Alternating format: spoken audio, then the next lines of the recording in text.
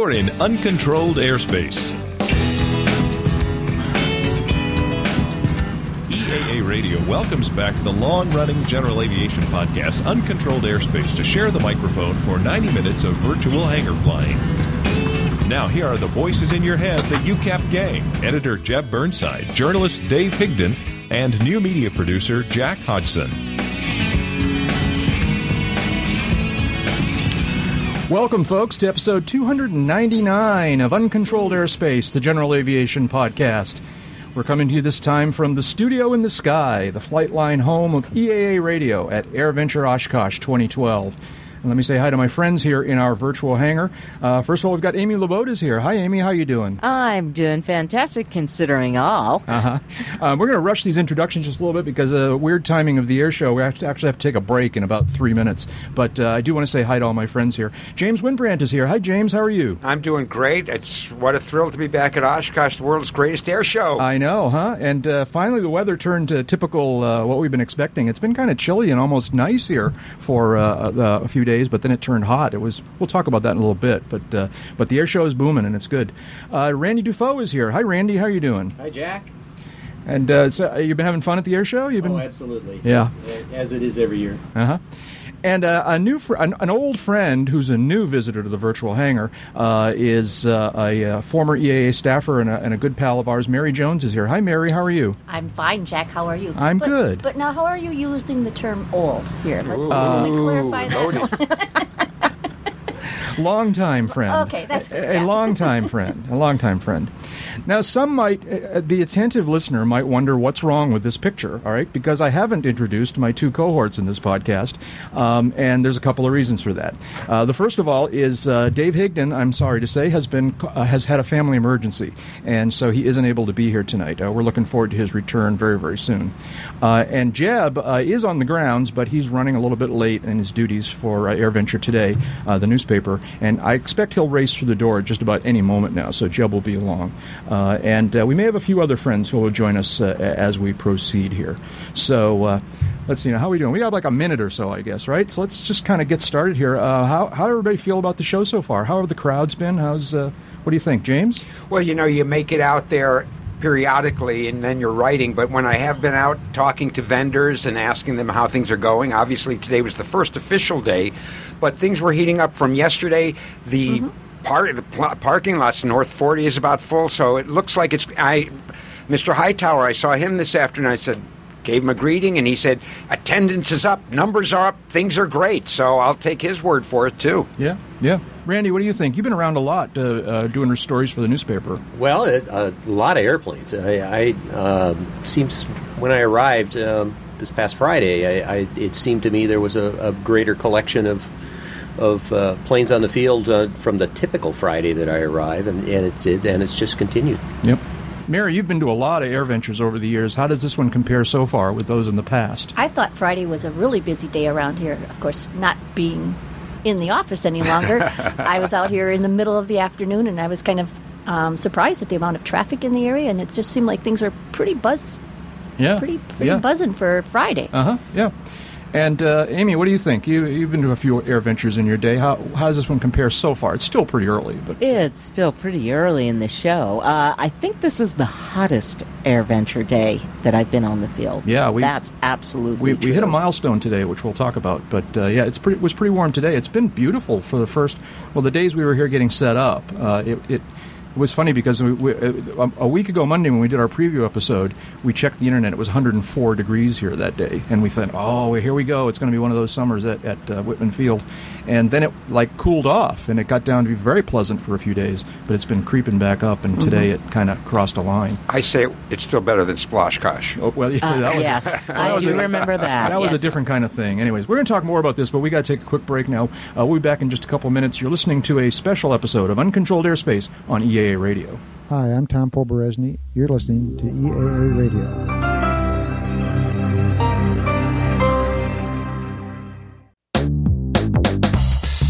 Back now with the mute button challenged hangar flying friends at Uncontrolled Airspace on EAA Radio.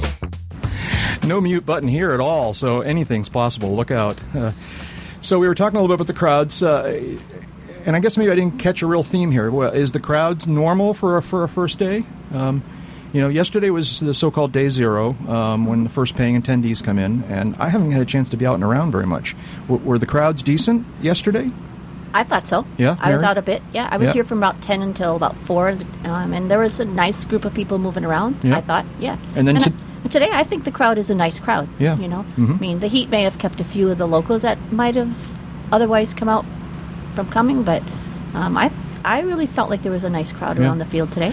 And I did get a chance to wander around through the exhibits area a little bit. It does seem like the number of exhibits is very typical. Lots of energy, lots of excitement up in the exhibits area and the exhibit hangars and the outside area there. I think there are some new products this year, which I hadn't seen for a while, but there's actually a rash of new products coming out. Yeah. And a couple of new airplane announcements, which is nice to see. Yeah, I know. Let's talk about that a little bit here. I'm not sure. I've got sort of a list here, and I'm not sure if this is the right order, but let's give it a try here. Randy, I think you covered for the newspaper the story about Cessna unveiling this, what do you want to call it, the not a diesel. Not a diesel, yes. Cessna's announced that they're going to start producing a turbo diesel, Jet A fueled 182. And once production begins on the Jet A fueled model, they'll sunset the avgas powered turbo 182. Which is kind of interesting, and really, if you read it in, Jet A fuel. The only thing that uses Jet A fuel is a diesel engine, but Cessna's been very careful about not calling it a diesel, certainly in their press releases. Although, in talking with some of the company officials at their press briefing, and the word diesel leaked out more than once, so it is in fact that. Whether or not we're calling it a diesel, what's the virtue of this new engine? Well, as I think, jet, as we know in the United States, avgas is a problem, and it's something that's being studied, and something that I think is accepted that at least in its current form needs to be replaced at some point in time.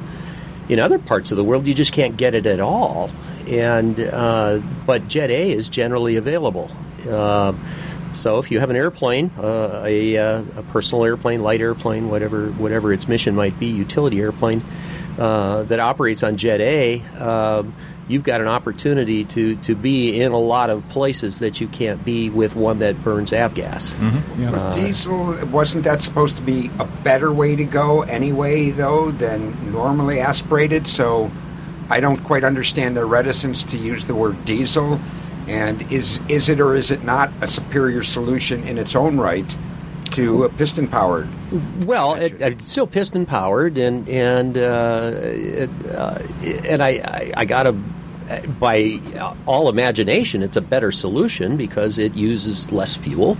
It still has emissions, but it not necessarily the same emissions that a gasoline engine produces. More reliable?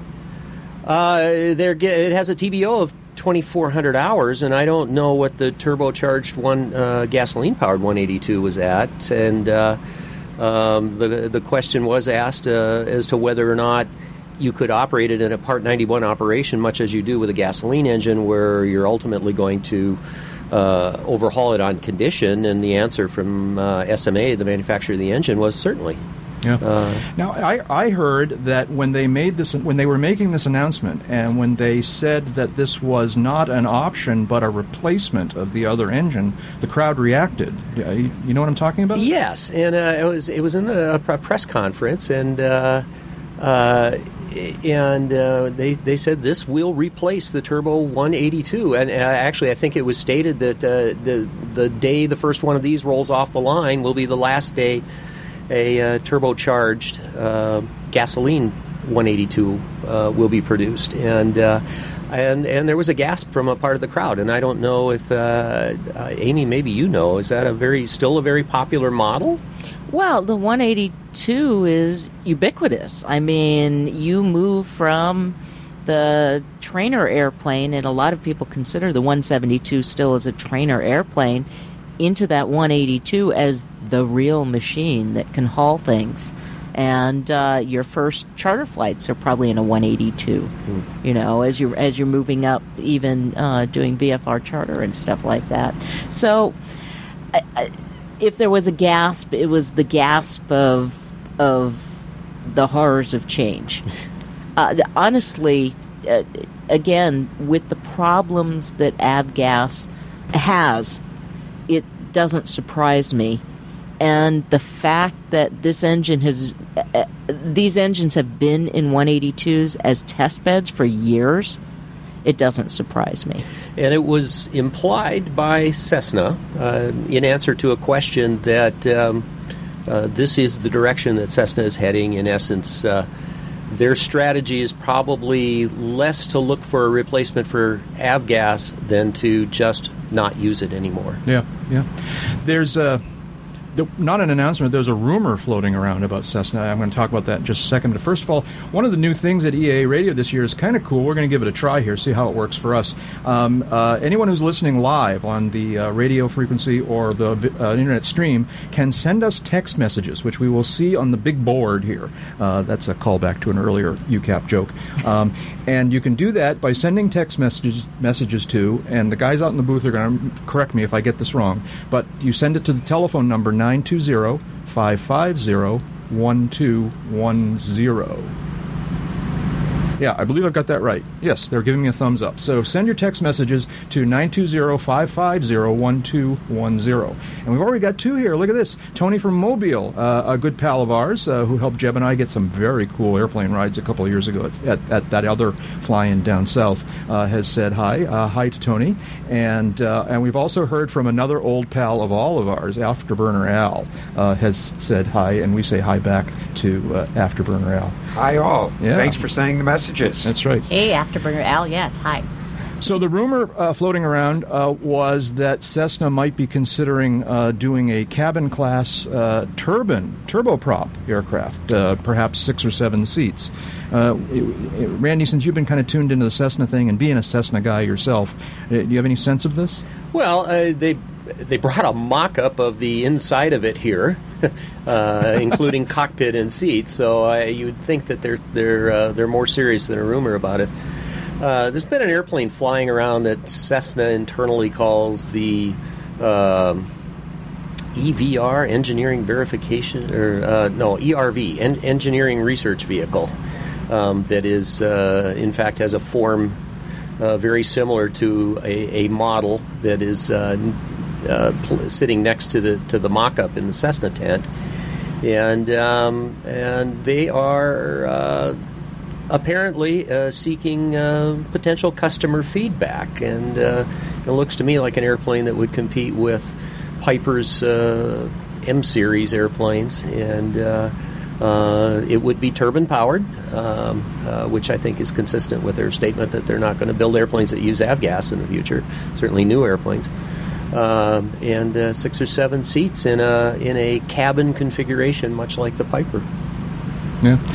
A couple other airplane announcements here, but first of all, I want to talk to Mary for a second. Mary, in addition to being a longtime pal of ours, you were once our boss here at those of us who worked for the newspaper. That's right, I was. And you've recently retired. Congratulations. Thank you. But you're not nearly as smart as you look because you couldn't stay away, and you've sort of taken on a part-time role, I guess it is. Tell us what you're doing now.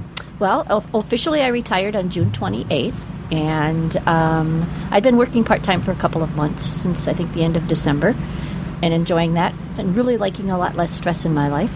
Not that you guys were stressful when I was your boss, but you're so kind. Those other people. Yeah. Those other people. I hope they're not listening. So what EAA was looking for, somebody to do the new online digital, I guess that's redundant, the new digital experimenter magazine, which they're hoping to launch in September.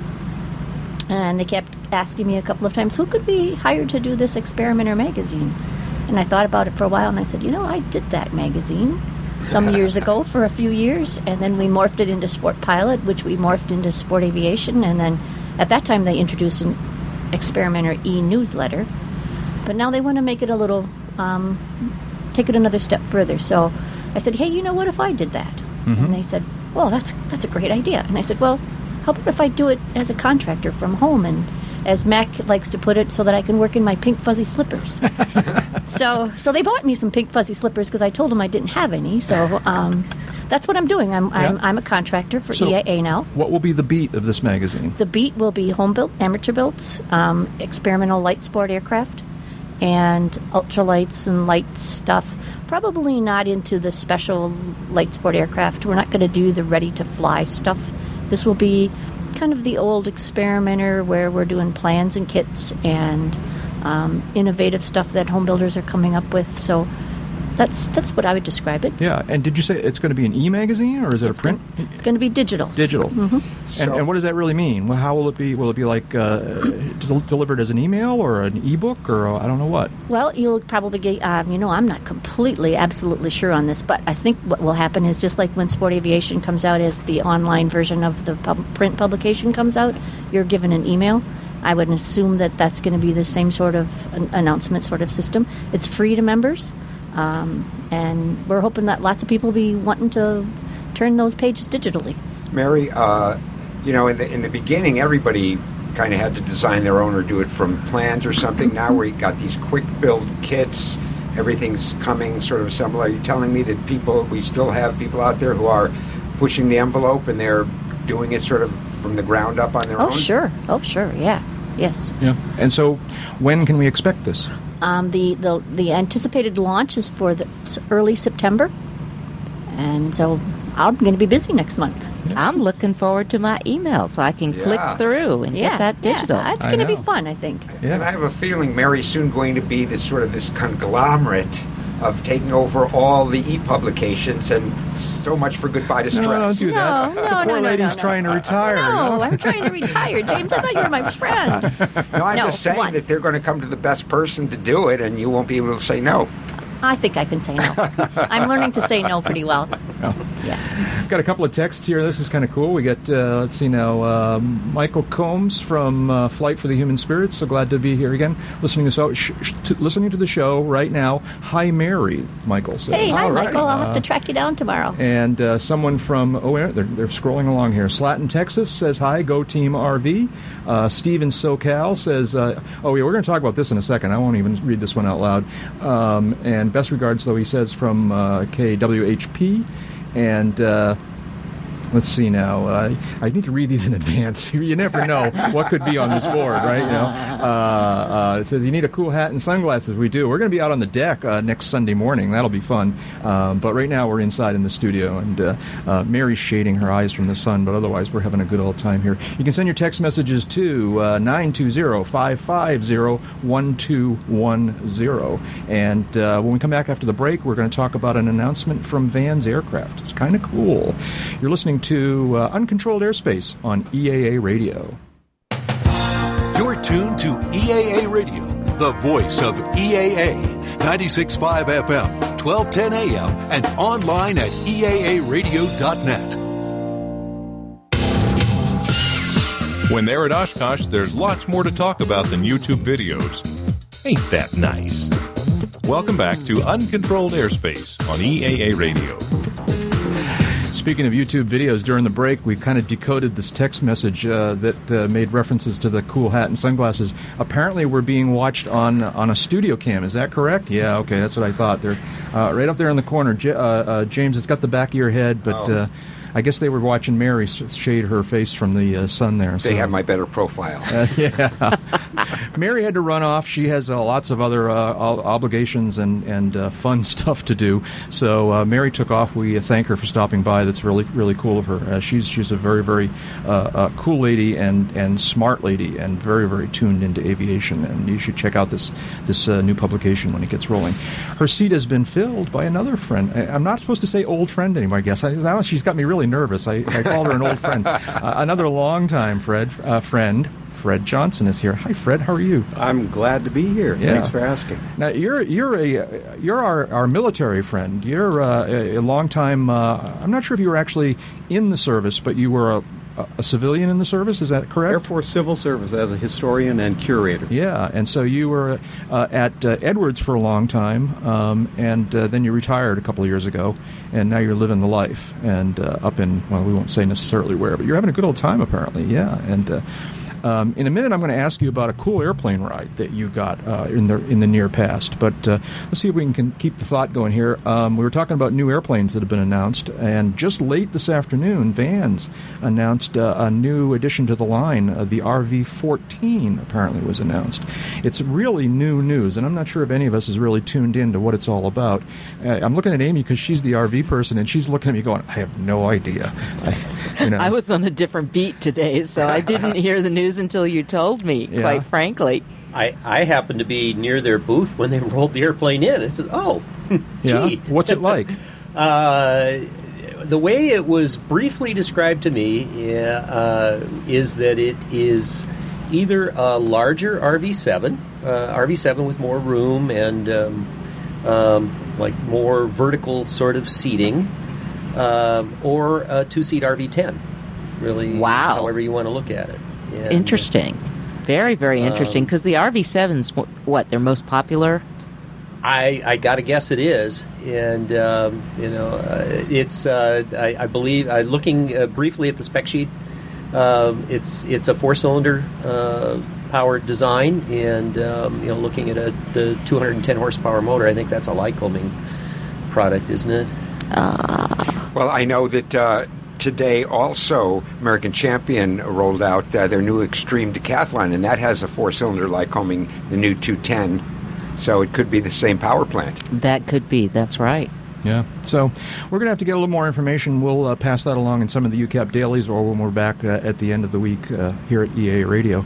But being from Vans, you got to take it pretty seriously. It's probably a cool airplane, and we just need to learn a little bit more about it so we can, I have an interview scheduled with the designer in the morning. You do? Okay. Excellent. All right. Well, we'll be talking to you then. All right. An airplane that we've been having fun with on the podcast over the years and here at AirVentura for a couple of years actually flew today, the Sonex Jet, I'm told. Who saw it? James, did you see it? James just stood up to get a drink of water, and now I'm going to make him jump back in here. So, but why don't you? Yes, I saw the Sonex. A couple of years ago, I went across the field when they were unveiling it, not to fly it, but just to show it. And a cute little airplane. At the time, it had a kind of a little turbine engine mounted up on the aft part of the fuselage. And then today, it was flying in review. Very cool-looking plane. It had some smoke trailing, that they had some smoke on the wingtips. Not loud at all, fast, and it looked like Sonex has come through on their promise to deliver a jet-powered ultralight. It's kind of I don't know what category it would fit in. I know. I'm not sure you can have a jet-powered ultralight, but it's an experimental airplane for sure. Yeah. So, Randy, you were trying to tell us about they had some sort of testing problem with it, and did you? We were joking about how it tried to catch itself on fire one time during the test program. I believe when they just were doing a static run of the engine, it caught some piece of the airframe on fire, or that was a while ago. Melted it, and so it was kind of back to the drawing board. I think. This is a project that's been in the works for, 3 years? I think we saw the 5 years? Okay, the first sort of mock-up of it here a number of years ago. So that's kind of interesting. I'm sorry, sir. Can we help you? We're having a podcast here. We're doing a radio show. I came in here to see if the trash needed to be taken out. Jeb Burnside has arrived, finally finished up apparently his duties over at AirVenture today. And I think what we're going to do is, why don't you, James, if you would, please yield to Mr. Burnside? With pleasure. The gentleman from Florida. What else is going on here? Let's see now. We got a couple text messages up on the board here. Let's see what we've got here. Listening from Cedar Rapids, Iowa. Can't wait to be at Oshkosh on Saturday. Nate Burrows. And one of them says here, Jack, was that you rapping just then? Very unlikely, because never in my life have I rapped. Did you rap on the table? Maybe? I don't know, but it could be part of Mike Morgan's magic that made it sound like I was rapping. I'm not sure. And it says, you sure know what the kids like. There's a joke there, never mind. And then finally we've got Hello Osh and Vintage Aircraft Volunteers. It's 57 degrees here in Anchorage, Alaska from Sean L. You're killing me. Yeah, I know. Huh? Anyways. And low humidity. I know. Hi, Jeb. How are you doing? I'm better now. I'll be much better at beer 30. Yeah, I know, huh? It's We mentioned to folks that Dave got called away, and you're kind of filling in for him a little bit. So that's a pair of Doc Martens I don't want to touch. Yeah, I know, right? So, but you finally got this newspaper put to bed. And, finally got as much of it to bed as I could have any impact on. So I was released on my own recognizance. Yeah, we talked a little bit about some of the things that we've seen so far and some of our sense of how the show is going. How do you think it's going, crowd-wise, so exhibitor-wise? So far, so good. Yeah. I just from my very limited vantage points, crowd looks good. They look hot. It was warm today. It was warm today. Very dry wind blowing, very hot wind blowing. But what I've seen, everybody is still in place. Everybody's still milling around. The air show obviously is going on. You were talking about the Sonex jet. Managed to watch it do some limited acro earlier. It looked very nice. Did it do acro?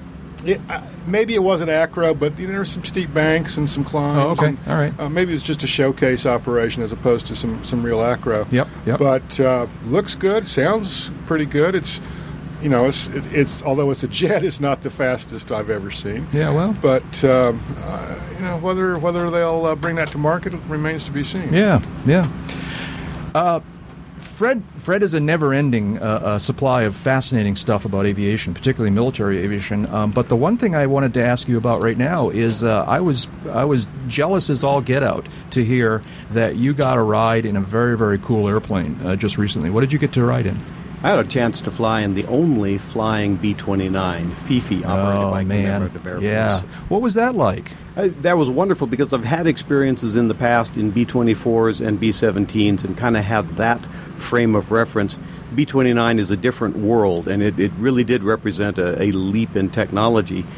Designed with pressurized compartments fore and aft with a tube that communicates between the two of them, you really do feel like you're in two separate airplanes. Really? Okay. And what's Fifi like? Is it restored inside as well, or what's that all about? It has been restored with turrets added, gun sights added. So in the aft gunner's compartment, you can sit in the gunner's seat, swivel as you're looking out the plexiglass blister with the gun grips in your hand. It's a very realistic experience. You can crawl. It's Spartan inside, as it was intended to be. You can crawl back to the tail turret, which is remarkably roomy, and from back there, the fulcrum effect of being that far behind the center of gravity, you're bouncing around a lot in that tail. Mm-hmm. And that gave me a really healthy respect for what tail gunners had to go through to really be accurate. Wow. Yeah. I never thought of that, but that's an interesting observation. Describe your flight for us. Where did you sit? What did you see? Started out in the aft gunner's compartment. The way the airplane has been configured for passengers, there are 6 seats in the aft compartment and 4 additional places up front for passengers in addition to the crew. So the takeoff was at Cedar Rapids. I was told if I could make it and intercept it at Cedar Rapids, I could get the flight. And I moved heaven and earth to get there. Yeah, it's like, I'll walk. I'm getting there. I'll be there. Yeah. And it's, again, when you're sitting in the aft compartment initially, you kind of feel like, well, I'm in a submarine, not an airplane, because the visibility isn't so much, and it was not intended to be. But as soon as we're airborne and you can take off your seatbelts and start moving around, you get to the blisters, you get to looking around, and you really get a feeling for what the airplane is about.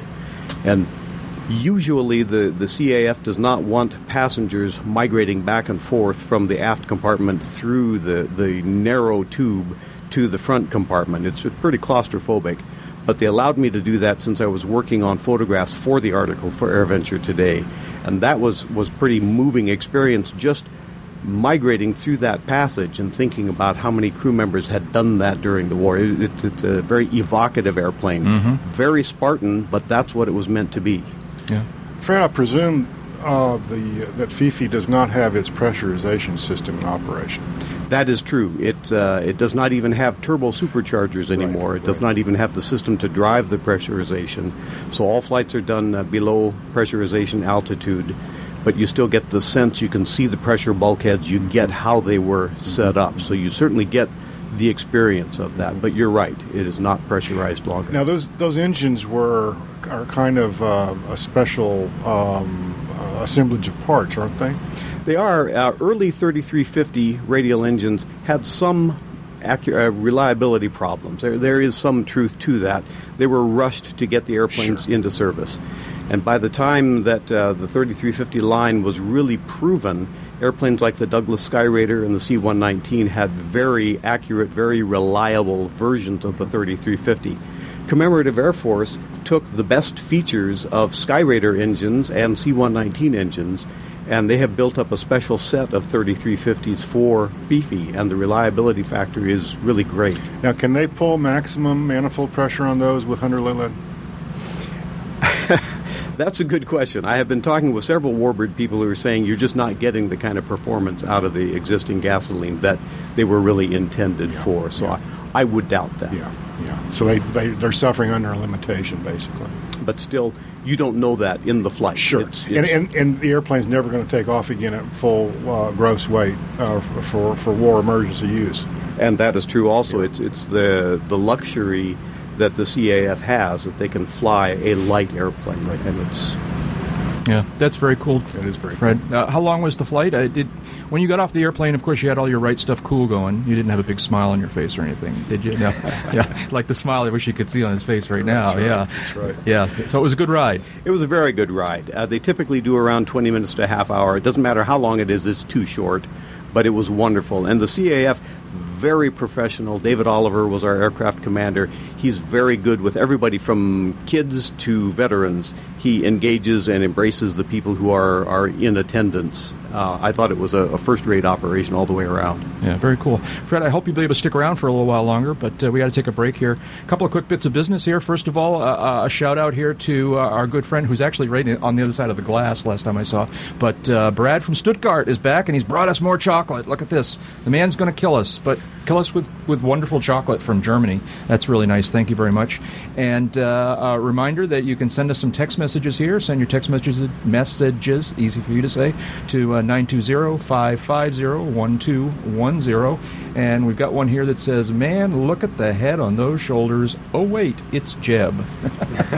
So, anyways, send those text messages along. That's kind of fun. When we come back from the break, we have a very exciting announcement. At least we're excited about the announcement that we're about to make about a new thing from the UCAP universe. We'll talk about that after the break. You're listening to Uncontrolled Airspace on EAA Radio. I'm George Whitesides, CEO of Virgin Galactic, and when we're not flying people to space, we're listening to EAA Radio. They're back with more rich of peak conversation that's just cool enough. It's Uncontrolled Airspace on EAA Radio. And we're back here at EAA Radio with Uncontrolled Airspace. We're very excited today to announce a major new part of the UCAP family. For years now with UCAP, we've had a problem. We've done almost 300 episodes in our 6 years, and some of what we've talked about was only relevant at the time, but a lot of it is timeless, and we think it's still interesting. But organized as 60 to 90-minute episodes, it's really unreasonable to expect our listeners to wade through all that stuff to find the good material. So today we're announcing and launching a new website and web application called UCAP Echo. You can find UCAP Echo at uncontrolledairspace.com/echo. And UCAP Echo is a searchable, browsable, shareable archive of all of the good stuff from UCAP's past. You can surf through the UCAP archive by most popular clip, by highly rated, by keywords, and by search. You can also leave comments and share the clips on your own site, just like you do with other major media sites. UCAP Echo is designed not only to work in all major desktop and laptop web browsers, but also on iPads and iPhone and Android smartphones. Any device that supports HTML5 should run UCAP Echo just fine. It's 100% web-based. You don't need to download anything. Just point your browser at the URL. UCAP Echo is being launched as beta, though. We acknowledge that it's still pretty crude and that not all the features are implemented, but we wanted to get it out there so that our listeners can help us to evolve it into the best aviation media site on the net. There are currently only about 50 clips in UCAP Echo. That's not many, and they're mostly from our first 25 episodes, but we're going to be steadily adding new clips and other content almost every day. We estimate that from the first 6 years of UCAP, we will yield almost 1,000 interesting and fun clips, and we'll gradually get those all online.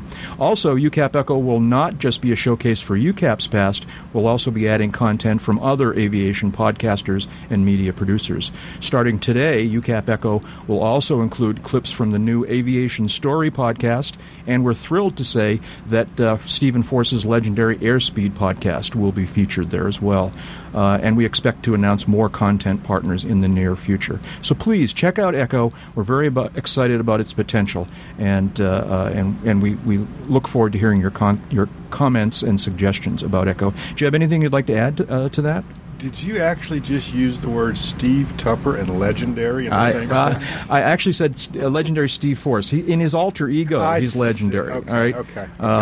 Well, two comments. First of all, another quick question. I presume that you took it out and made it public before you made this announcement. You pushed that button. I did push that button before we made this. Yes. announcement. Okay. We were showing it off at Artie and Ed's last night. It was we were having a good time. Yeah. Also, I just wanted to publicly thank you for coming up with this concept, doing a lot of the hard work, most of the hard work to make it happen. And just share my appreciation with you and the UCAP listeners. Well, you're welcome. I'm really excited about the idea that a lot of this old material can become available now a little bit more easily, and it kind of gives us a platform to do even more things, other stuff than we've been doing, in addition to the traditional podcast that we've been doing. So it's kind of if it's what I think it is, it's the beginning of a whole new thing for UCAP and the UCAP world. So anyways, it's at uncontrolledairspace.com/echo. Check it out. Be forgiving because it's still a little raw. Be gentle too. Yeah, be gentle. Send us your feedback, and we're going to make it steadily better and better. So that's going to be kind of cool. Amy, you're going to be one of the stars of Echo. Oh. Yeah. How does that happen? I have every expectation that when we finally post your ditching story, it will be a sensation. People love your ditching story. It's very educational, very entertaining, very, I'm sure it's, you know this. I'm glad that the experience has had redeeming value for the world. Because it really sucked at the time. Yeah, good. Thank you. One thing, we talked about this a little bit on one of the dailies recently when Amy joined us. There seems to be a bunch of ADS-B products and add-ons and things that are appearing this year at AirVenture. Again, we talked a little bit about it in the daily, but anybody want to add anything to this? Anything you've now had a chance to put your hands on, James? I flew over. I had a chance to check out the Stratos that I bought. That is the ADS. You did buy one? Okay. Yeah. So I used it on the way out here and found it quite effective. There was, I came out in IMC, and the weather continued pretty far west. There was a line that I saw, and at one point I requested a route change and going direct and worked my way through two bands right in the clear. So that was, it was great to have that on board. I had not previously had weather on board because I'm trying to keep my monthly expenses down, so I don't want to have a subscription service. So this seemed to be a very good solution. I'm sure we'll be seeing more products like this at lower prices, and I think it's just a fantastic addition to the cockpit. Yeah. Now, this particular one that you have, is this a standalone device, or does it work in concert with one of your other devices? Yes, it works with an iPad. So there's no wires or anything. And previously I had the little external GPS device, even though my iPad has a GPS device built in. The external GPS was more accurate. The Stratos incorporates the GPS and this ADS-B in capability. So it's a great solution, no wires. You just sit it up on the glare shield, turn it on, and it automatically syncs up. The initial sync up is very easy to do, and after that it's automatic. Yeah. Amy, you've been talking a couple times in the past on episodes that you actually have one of these devices in your RV and seem pretty pleased with it. We've got a hardwire system of ADS-B in and out, the NavWorks box, and we've been very, very happy with it. Just did a long trip and found that the gaps are getting smaller and smaller across the United States. Certainly the Dakotas and Wyoming and Montana are lacking ADS-B ground stations, but I think that's probably going to close very, very quickly. And sure enough, about 20 minutes outside of Missoula, Montana, we had ADS-B again, and we had it all the way back to Florida. Now, you, if I'm not mistaken, you flew to Seattle in order to pick up that voyage you went on. Yes, we did an anniversary cruise. It was quite lovely. So we got to go up to Alaska, where we didn't fly for a myriad of reasons, weather being one of them. They have low cloud and they have rocks in those clouds. Hate it when that happens. Yeah. Cumulogranite, I think it's called. Yes, cumulogranite. But I saw a product today that hit my cool button way off scale. And it's called Voice Flight, and it's TSO'd. And it sits as a little box that sits between where the Garmins talk to each other so you can cross-fill with your Garmins, okay, your 530, 430. And it allows you to say, change flight plan, enter, Charlie, Alpha, Foxtrot, Tango, enter, Victor 7, enter. Yeah, and seriously, does it work? 530 throws it right in. Yes, and I said, well, let me try it because I figured, well, it's trained to his voice, right? Immediately, and not only that, but it knows what a Victor Airway is now, and it populates all the intersections. How much on is it. That little puppy? Yeah, around $2,000. Oh, What? But you never have to reroute with the knobby I understand thingy again. I understand. It is TSO. For $2,000, I can twist a knob. I thought that the PFM on that baby was really cool, and this guy's been working on it for a decade. I think that the sweat factor on a 530, 430 in terms of people trying to program it is extremely high. Yeah. And I've noticed as a flight instructor how it draws people back into the cockpit when they really should be doing other things, including flying the airplane. 14 years ago, when the 430 first came out, followed a couple of years later by the 530, the Garmin interface was the best thing since canned beer. We have gone beyond that. And even Garmin has gone beyond that with their GTN series of panel mount boxes. But there's a lot of 430s and 530s out there, one of which is in my airplane. And it ain't going anywhere anytime soon either. Yeah. But it is what it is. It is what it is, but this But now hit my question would my be, cool factor. It would seem to me the obvious question is whether this thing is going to work well in a noisy flight environment. It does, because it's coming through your mic. I'd like to see it somehow, I'd like to see it demonstrated like that, because even though it's coming through your mic, there's a lot of weird background noise going on, and, I don't know. If one, in the middle of trying to reprogram your GPS and give it a new fix or two, or Victor Airway to go to, if one suddenly discovered something wrong with the airplane and said something along the lines of Whiskey Tango Foxtrot, where would it take you? Nowhere without the word enter. I see. Okay. All right. It's a really interesting concept. So that's what definitely caught my eye today. And I only say that in that there's a ton of ADSB products like we were talking about, and the lowest price point I've seen is about $595. Where did you see that? Oh, I'm trying to remember if it was. Is that another portable device, another portable add-on device? Yeah, it was. In fact. Well, James talked about the Stratus, and that's a relatively new product. It was announced, I'm guessing, in April. Sun and Fun. Yeah, it was announced at Sun and Fun. I previewed it in April, so it's about that old. That's from Sporties. You can find it on sporties.com website. Dual Electronics is announced today, I guess it was, a similar product, also priced at the $800 price point of the Stratus. There is at least one other product like that out there, of which I'm aware, and there might be a couple more announced before the week is out. So clearly ADSB is coming to a cockpit near you. Yeah. James, did you want to jump in here? Yeah. Just what Jeb said, they're on the way. Yeah. It's coming. Yep. What else? We got to take a break in a couple minutes here, but one thing, and I haven't seen anything about this, but I'm just alternate fuels. Has anybody seen any stories or any announcements about alternate fuels? Yeah, there is some news coming out on that this week. We can talk about that after the break. Okay, we'll talk about that, and big news from Washington, D.C. today. Let's talk about that. We'll talk about that after the break, too. Send your text messages. They're coming up on the big board here. Send your text messages to 920-550-1210. What do we got here?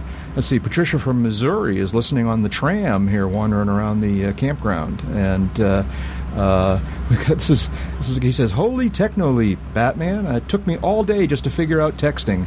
He says, but he's got a rent-a-nerd now, so he's doing okay. Also known as a 7-year-old. Probably. Wishes us good luck. Thank you for that. Probably from the earlier texter, he says, "Sorry about the head thing, Jeb." I'm not sure if he's sorry about the comment or sorry about your head. Well, that's not really clear. Yeah. And we don't have like caller ID on those, do we? They may have it downstairs. I'm not sure. Just curious. And the NSA is in the deal. So yeah. So, anyways, finally, our good pal Champ Guy checks in. He says, "Champ Guy here, you guys," and then he says a very kind thing that I won't repeat on the air, but thank you very much. That's very nice. Yeah, of it's you. very nice. Yes. We're having a good time here.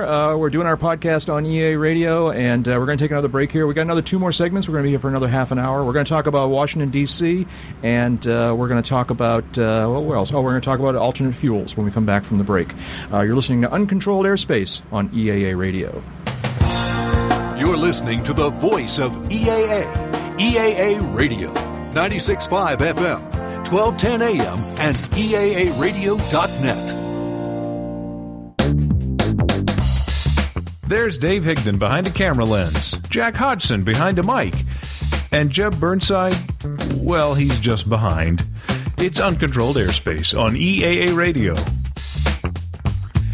Hey, Jeb. So mistreated. Welcome to EA Radio, Jeb, huh? Look at this. Yeah, I tell you. So we were marveling at the big board during the break here, all right? This is just like quite an amazing piece of technology here. This is a big, must be like a, 60-inch, big screen. I don't know if it's a plasma screen or a big LCD screen. It's got a great big old analog clock on it. It's got a digital clock with the date. It's got a weather radar up in the corner. It's got, it's got some alerts here. What is this? Is that a weather alerts? Is that what the EAS alerts are? Yeah, it is. Just in case. Any kind of emergency alerts, we'd see them right away. Yeah. It's showing us one of the AirVenture webcam feeds up here, so you folks may be looking at those. It's not showing our feed, which probably is for the best.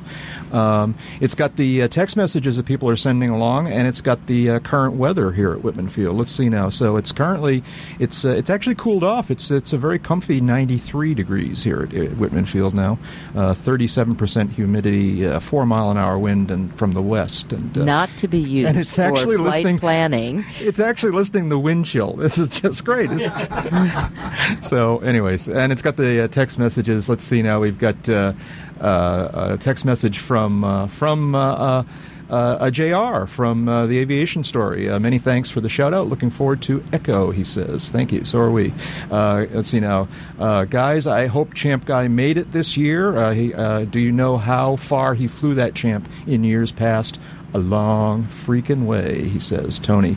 Champ Guy, I think he's flying out this year. I thought he was already here. That may be the case. I haven't seen him yet. But, he was going to fly his Champ from Oregon. And that's an adventure, I'll tell you. An adventure. Yeah. Hey, Fred, we always enjoy hearing you tell us about Warbird stuff when we're all hanging out at the newspaper office. Tell us a little bit about Warbird activities here so far this year, or what you're looking forward to. I'm such a lucky guy. I could get lost. I could just wander out there and be lost. It's a good thing that Jeb gives me deadlines. It gives me a reason I have to come back to the office and write up what I have seen. Warbird enthusiasts are passionate and diverse, so my favorites, the things I point out, may not be everybody's favorites, but especially noteworthy this year is the P-40C Tomahawk and the A-36, variously called the Apache, the Invader, or a version of the Mustang. Both of those are outstanding restorations. The craftsmanship in both of them is remarkable, and they are both very rare airframes. So those right now, those rise to the top immediately in my mind. Mm-hmm. Yeah. What other have you gotten any good rides? Other rides lately? The Fifi, that's going to be hard to beat. But you're sort of retired now. Do you still have the same kind of access that you used to have? Or? I'm building new connections as a retired person, working on some web video, working on different things like that. So I expect that I will be doing a little more air-to-air work and things like that as time goes by. Yeah. You're involved in another research project right now, I understand. That's quite interesting. Well, I am. I'm just contracted to write a book that spans many years of Air Force acquisition, assimilation of German technology, and that actually goes from before World War II, when the Army Air Forces was just trying to figure out what the heck are those Germans doing, through the war, when we were trying to figure out how to counter what they were doing, and up to the end of the war and a few years after, when we took what they were doing and assimilated a lot of it. Yeah. So, cool stuff, and we ought to get you on the podcast more often, because you got a lot of good things that you've seen over the years. So, Jeb, I'm not sure where. Let's talk about fuel first. You seem to have heard about some news about alternate fuels. There's news here in this arena. It's not necessarily a lot of great progress, but there is movement, and this came about earlier in the year when a panel put together by the FAA called the Unleaded Avgas Transition, I believe it's called, UAT committee, made some recommendations to the agency and to industry. Part of the panel's charter, if you will, was to look at the range of alternatives out there that already exist and determine if any of them were viable, ready for prime time, as it were, as replacement fuels or as alternative fuels, alternatives to 100 low lead. The committee determined that none of those existing alternatives were ready for prime time at this time. Mm-hmm. Some of those determinations were made not on the basis of the chemical composition or ability of that particular fuel to meet needs, but lack of production facilities, lack of distribution facilities, things of those kinds. The panel also recommended that, it pointed out and strongly recommended that the FAA has to belly up to the bar a little bit. The FAA has to take the lead. The industry does not have the capability to do this by itself. FAA has to take the lead and come up with some funding and come up with some programmatic influence to do some testing, preferably at its Atlantic City, New Jersey research facility, to come up with the appropriate research and data demonstrating that whatever fuel is chosen to go forward as an alternative to 100 low lead, that it meets the needs of all users in the airspace system. In other words, all users of piston engines, and that runs a very, very wide range also. Mm-hmm. So it's a step forward. It's not the end of the world. It's not the panacea. It's not the new 100 no lead fuel that we all kind of hope and pray for. But it is progress, and you'll be hearing more about that this week. You'll be hearing more about it in coming weeks, I'm sure, from other aviation news outlets. Interesting. Yeah. So, you guys have anything to add to this whole alternate fuels thing? Well, it's sort of, in a way, disappointing. You hear so much more progress made in the biofuels and at Jet A and stuff, and I just don't understand. It would be nice if things worked out at the avgas level, too. It very much so would be a nice thing. Part of the problem, of course, is the worldwide market for 100 low lead is a very small fraction of the worldwide market for Jet A fuel.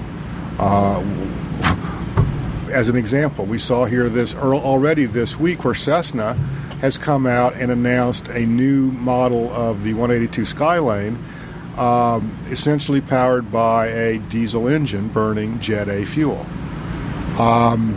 You're not going to see me convert my Debonair to burn Jet A, not without a substantial influx of cash from some governmental entity.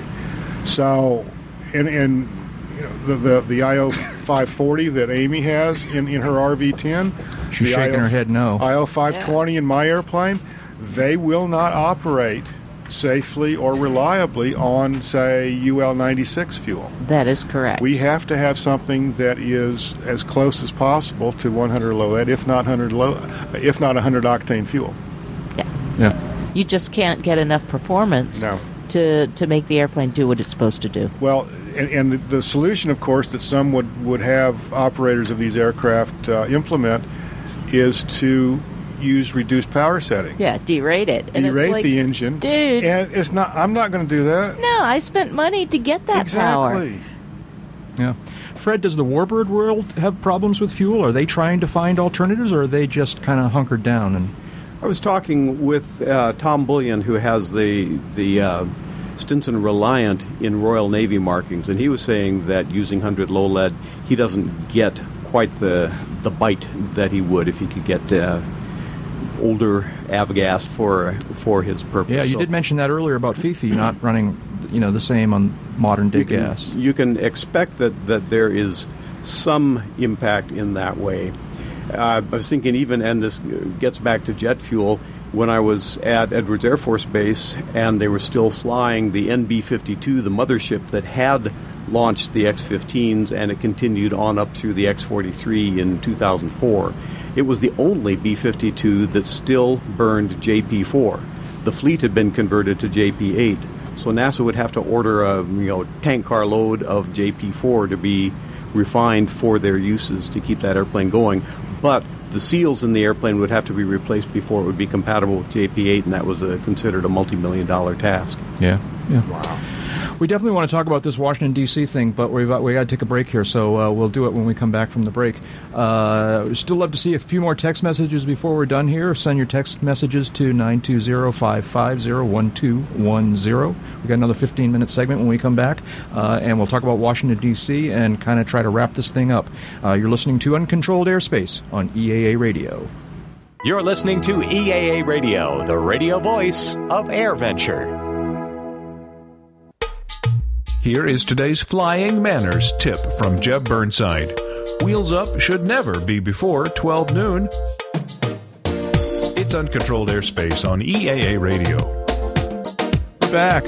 Sun's starting to set here at Whitman Field. It's still it hasn't lowered down from the 93 degrees. It's actually, we're inside. We're in a little air conditioned room, and it's kind of pleasant in here. Although the sun's shining through the windows, this gets a little uncomfortable. But otherwise, a very nice room. We've got a beautiful view of the field from up here. Airplanes in just about every direction you look out these windows.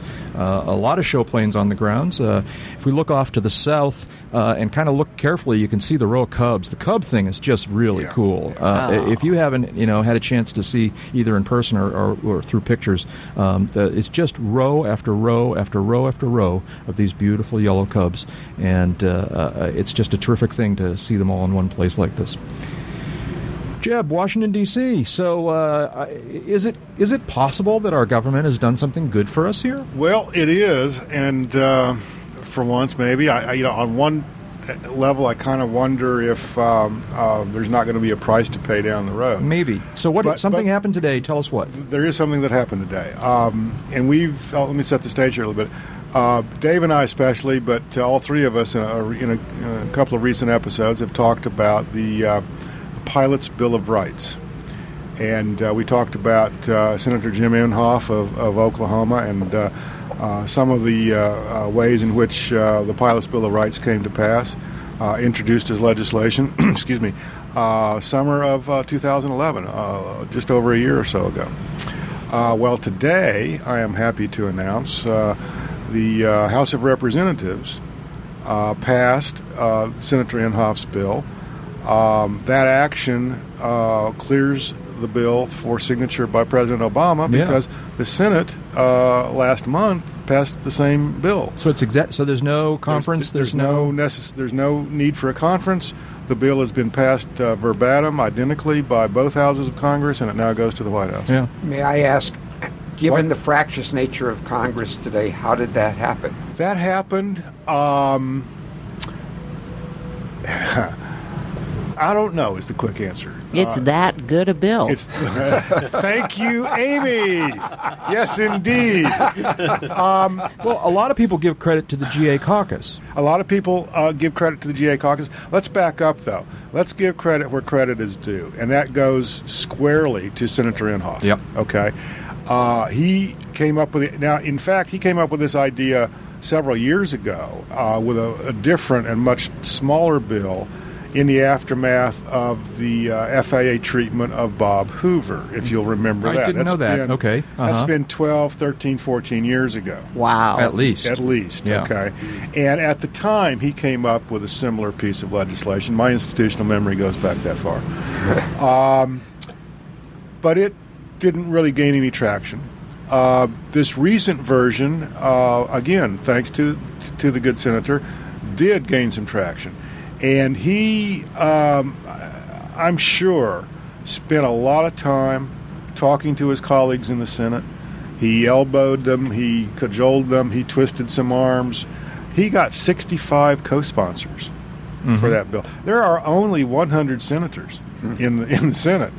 And you only need, of course, 50 votes nominally to get something passed. So right away, he had 65 co-sponsors. That's a majority, no questions asked. In the event the bill was passed by voice vote under unanimous consent in the Senate, basically passed unanimously, which in and of itself is also a feat. I was communicating earlier today with Doug McNair. He's Vice President for Government Relations for EAA. And he reminded me of something that I had forgotten that is, I think, part of that says something about the significance of this. And Doug correctly noted this is the first time a bill oriented towards general aviation, the general aviation industry, has passed Congress as a standalone bill since the General Aviation Revitalization Act in 1996. So that says something, I think, about the senator's dedication to this industry. Now, in the House, Representative Sam Graves of Missouri, who is also co-chairman of the General Aviation Caucus in the House, I think is the one who deserves the lion's share of the credit for getting it through the House. I'm sure he worked very closely with Senator Inhofe. I'm sure he worked very closely with other members of the General Aviation Caucus. But at the end of the day, he's the one that EAA and AOPA and other organizations are giving the lion's share of the credit to in the House, and it's well deserved. So, in the House earlier today, the bill went through again without any opposition. Again, on a basically a voice vote. It was a set of set of procedures designed for considering non-controversial legislation, which in and of itself should tell you how much background work went on behind the scenes from Mr. Graves and from Mr. Inhofe to make this happen. Yeah. So that's very good. That's a very cool thing. But what is the Pilot's Bill of Rights? Why do we get? James is about to ask. Now, we don't have an awful lot of time here. Can you give us a quick summary, and then on future episodes we'll talk more about this? 4 quick things. Yep. One is it mandates that the FAA give any evidence against a pilot used in an enforcement action, give that evidence to the pilot 30 days before the FAA takes any action. Okay. Second thing it does is removes the NTSB as the only course of an appeal from the FAA on an adverse action. Previously, under existing law, the NTSB was the court of appeals for FAA enforcement action. Now the pilot has the choice of going to other courts beyond the NTSB as a matter of course. Thirdly, the bill mandates the FAA do something with the NOTAM system. Oh, thank goodness. Yes, and there's some specific things in the bill that the FAA is supposed to be doing with the NOTAM system. The final and fourth thing that the bill does is mandate that the FAA clean up the medical application form and remove some of the leading questions, and also remove from the equation the presumption that if someone makes an honest mistake and answers one of the questions erroneously, that they are not automatically considered guilty of fraud or perjury by the FAA on that form.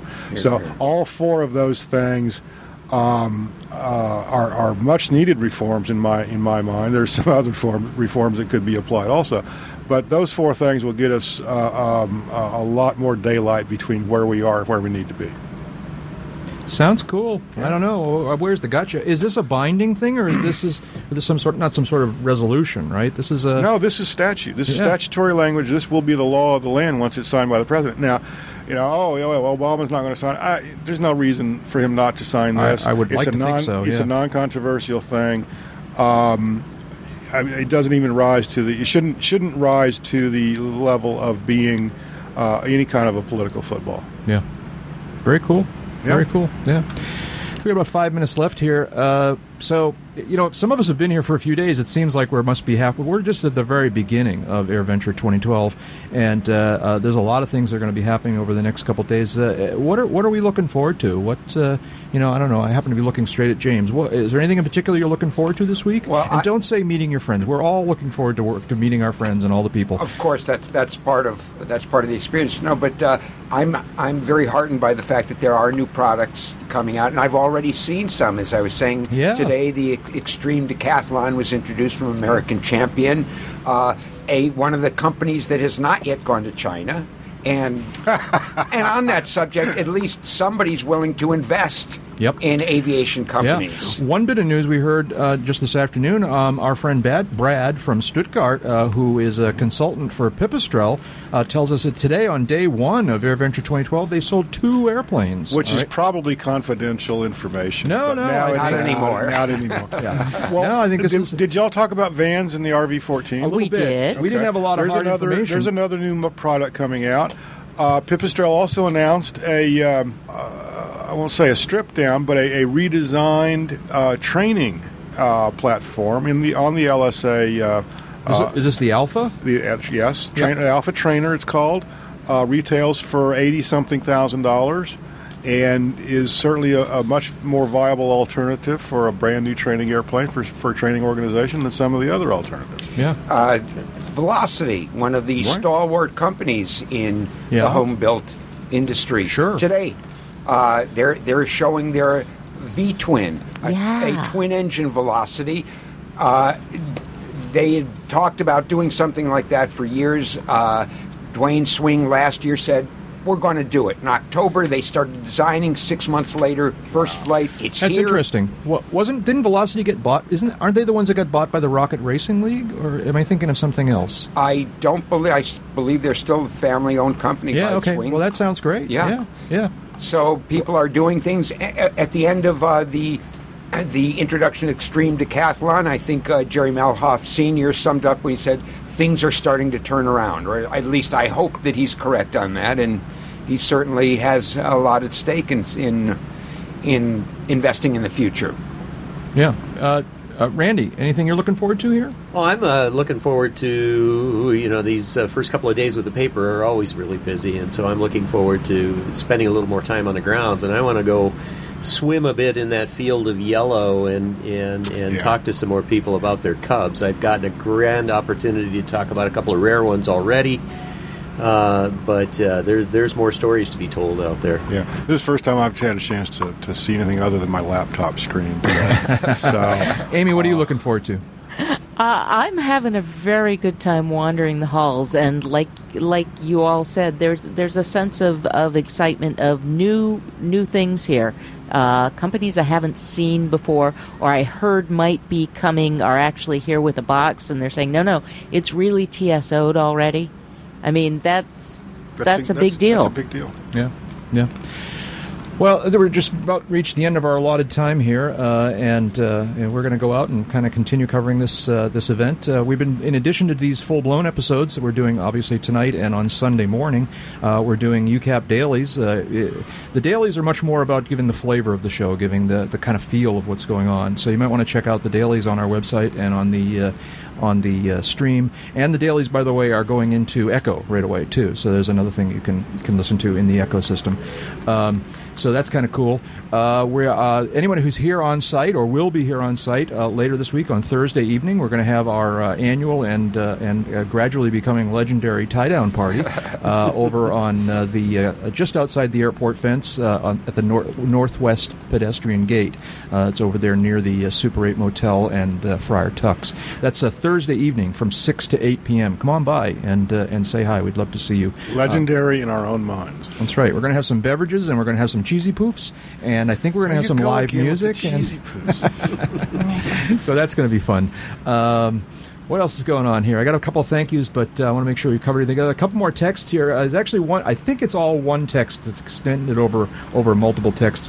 But one of them says something that's very, very, very dear to us. And at the heart of this text, this texter says, in my wallet is an FAA ticket that you guys influenced me to get. And there's just hardly any higher praise for us than that we are getting people excited about aviation, because we are very excited about aviation, and it's a thrill to bring somebody into the fold or to encourage somebody to pick up where they left off. So thank you for that comment. We really, really appreciate it. The texts are very cool. Thanks to EA Radio for putting this together. The big board is impressive. We need, Jeb, the three of us need to get one of these big boards in where we do the regular podcast from, so that we can.